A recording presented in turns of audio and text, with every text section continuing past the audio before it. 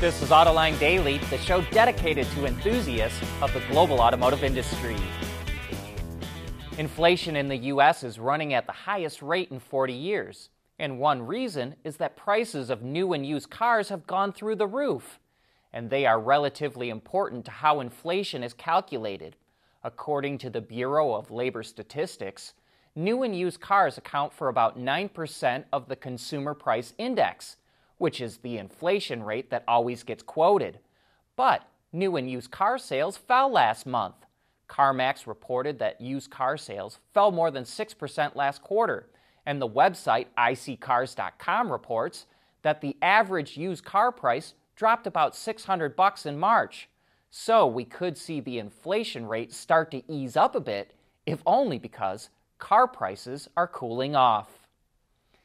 They say that the commercial delivery market will be where autonomous vehicles really start to catch on. And that's why Bosch just bought a startup called Five.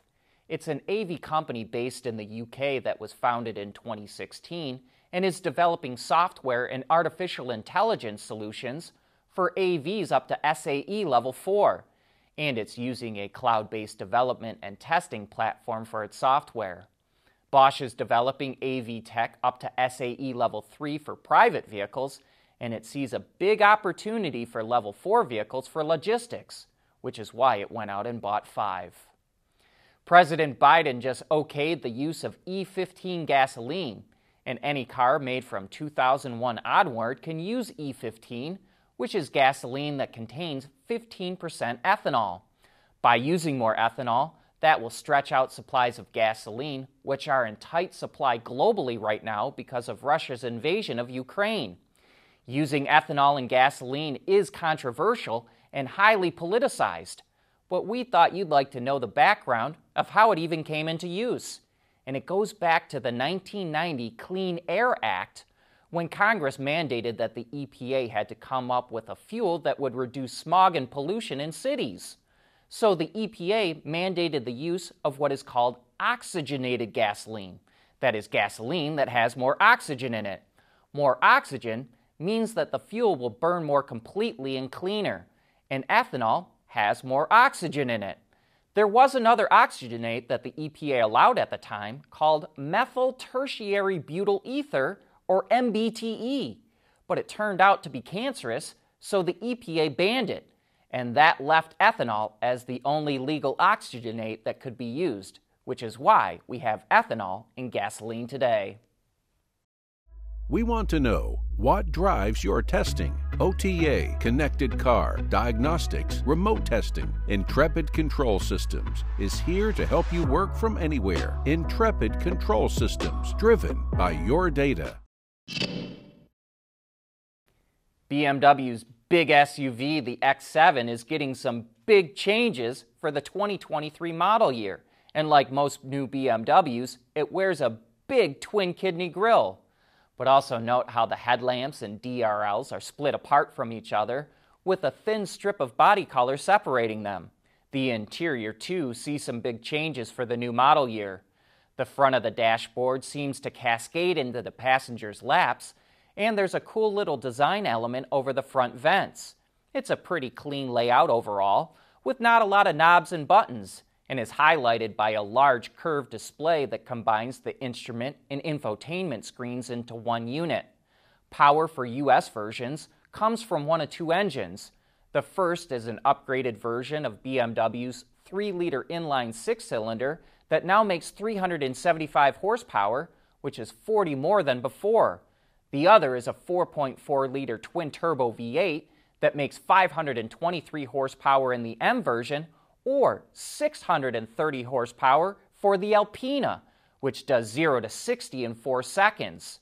Pricing in the U.S. starts a little under $79,000, including destination charges, and goes up to $104,000 for the M version. The new X7 will start going on sale in August. Mercedes announced pricing for its new EQE fully electric sedan, at least for Europe. It starts just over 70,600 euros in Germany, which is about $76,500. The EQE is built on the same architecture as the EQS, but it's slightly smaller. It's comparable in size to the CLS. The battery has 90 kilowatt hours of usable energy, which provides up to 654 kilometers or 406 miles depending on the configuration, and that's based on the WLTP test cycle. The EQE, which goes on sale in the middle of the year, will be built in Germany for global markets and in China for the Chinese market. And speaking of new models, Jeep is coming out with a long wheelbase version of the Wagoneer and Grand Wagoneer. They're about a foot longer overall and feature a wheelbase of 130 inches, which is 7 inches longer than the standard model. That means it's a little shorter than Ford or GM's long wheelbase SUVs, but it still has more cargo room than GM. The Wagoneer L offers 44.2 cubic feet of volume behind the third row of seats, which is an increase of 16.8 cubic feet over the standard wheelbase. These will also be the first Stellantis vehicles to feature its new Hurricane engine. It's a 3-liter twin-turbo inline six-cylinder that comes in 2 outputs. In the Wagoneer L, it produces 420 horsepower and 468 pound-feet of torque, while the Grand Wagoneer L gets a high-output version that makes 510 horsepower and 500 pound-feet of torque. No pricing has been released yet.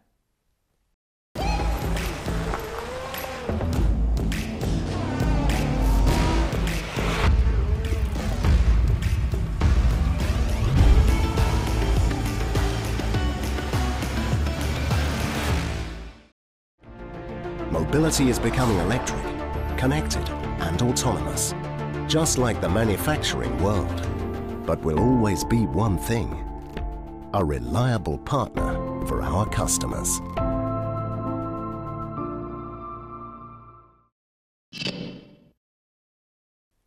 The auto industry is an amazing job-creating machine, but do you have any clue how many people work at the car companies? Well, we were surprised when we looked at the numbers.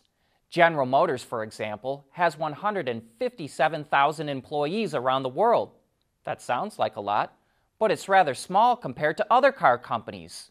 While GM has 157,000, Ford has 183,000 employees. GM has so many fewer because it pulled out of so many global markets. But Stellantis makes Ford look puny. It has 281,000 employees, nearly 100,000 more than Ford. And Toyota puts them both to shame. It has 372,000 employees, or 90,000 more than Stellantis. But that is nothing compared to Volkswagen. It has a staggering 672,000 employees, or 300,000 more than Toyota. Now, that includes VW's joint venture partners in China, but even so, that is a lot of people. GM is betting much of its electric future on its Ultium platform, a dedicated BEV architecture that affords GM a lot of flexibility. We know it will support everything from small crossovers to large vans for GM's new commercial division, BrightDrop. And we learned more about the Ultium platform at our recent drive of the Hummer EV Edition 1, the most extreme Ultium vehicle so far. It features 3 255 kilowatt electric motors that combine for a little more than 1,000 horsepower. Hummer engineers told Autoline that the front motor features a mechanical locking differential, and while the rear motors are in the same housing, they're not linked by any gears. Software is used to spin the rear tires at the same speed, thus acting like a rear locker. We also know the launch version of the Cadillac Lyriq will have a single 255 kilowatt motor driving the rear wheels. But based on initial renderings of the Lyriq's Ultium platform, it will also be offered with all-wheel drive. That front motor could be another 255 kilowatt unit, but GM has 2 other Ultium motors as well, a front-mounted 180 kilowatt unit or a 62 kilowatt all-wheel drive assist motor. Now let's shift our focus to batteries. GM uses pouch cells that are stacked into the modules. The Hummer EV Edition 1 has 24 battery cell modules, which are stacked side by side in 2 layers and combine for 205 kilowatt hours of usable energy. And that provides the truck with 329 miles of range. Each module has a single cooling plate that's fed by a liquid coolant system, which also goes to the motors and inverters. The Lyriq, on the other hand, will use a single-layer side-by-side layout with 12 modules and 100 kilowatt hours of usable energy. It's possible there could be other module layouts. Engineers said they tested other configurations, like turning the modules on their side. And we think that would make some sense, because otherwise the smaller vehicles would still be quite wide. Engineers also told Autoline the least amount of modules an Ultium vehicle will use is 10. And if we use the Hummer and Lyriq as a guide, a 10-module Ultium vehicle will have an 85 kilowatt-hour battery pack. Ford is going to split into 2 business units, one for ICE and one for BEV. And Renault is doing the same thing, and CEO Luca De Meo says it's even looking into spinning off the BEV unit as a separate company. So will GM do the same thing?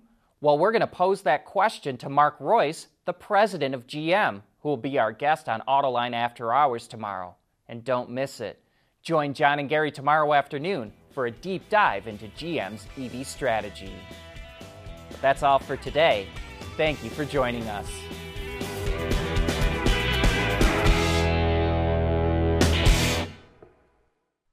Autoline Daily is brought to you by Bridgestone, solutions for your journey. Intrepid Control Systems, over-the-air engineering, boost your game. And by Schaeffler, we pioneer motion.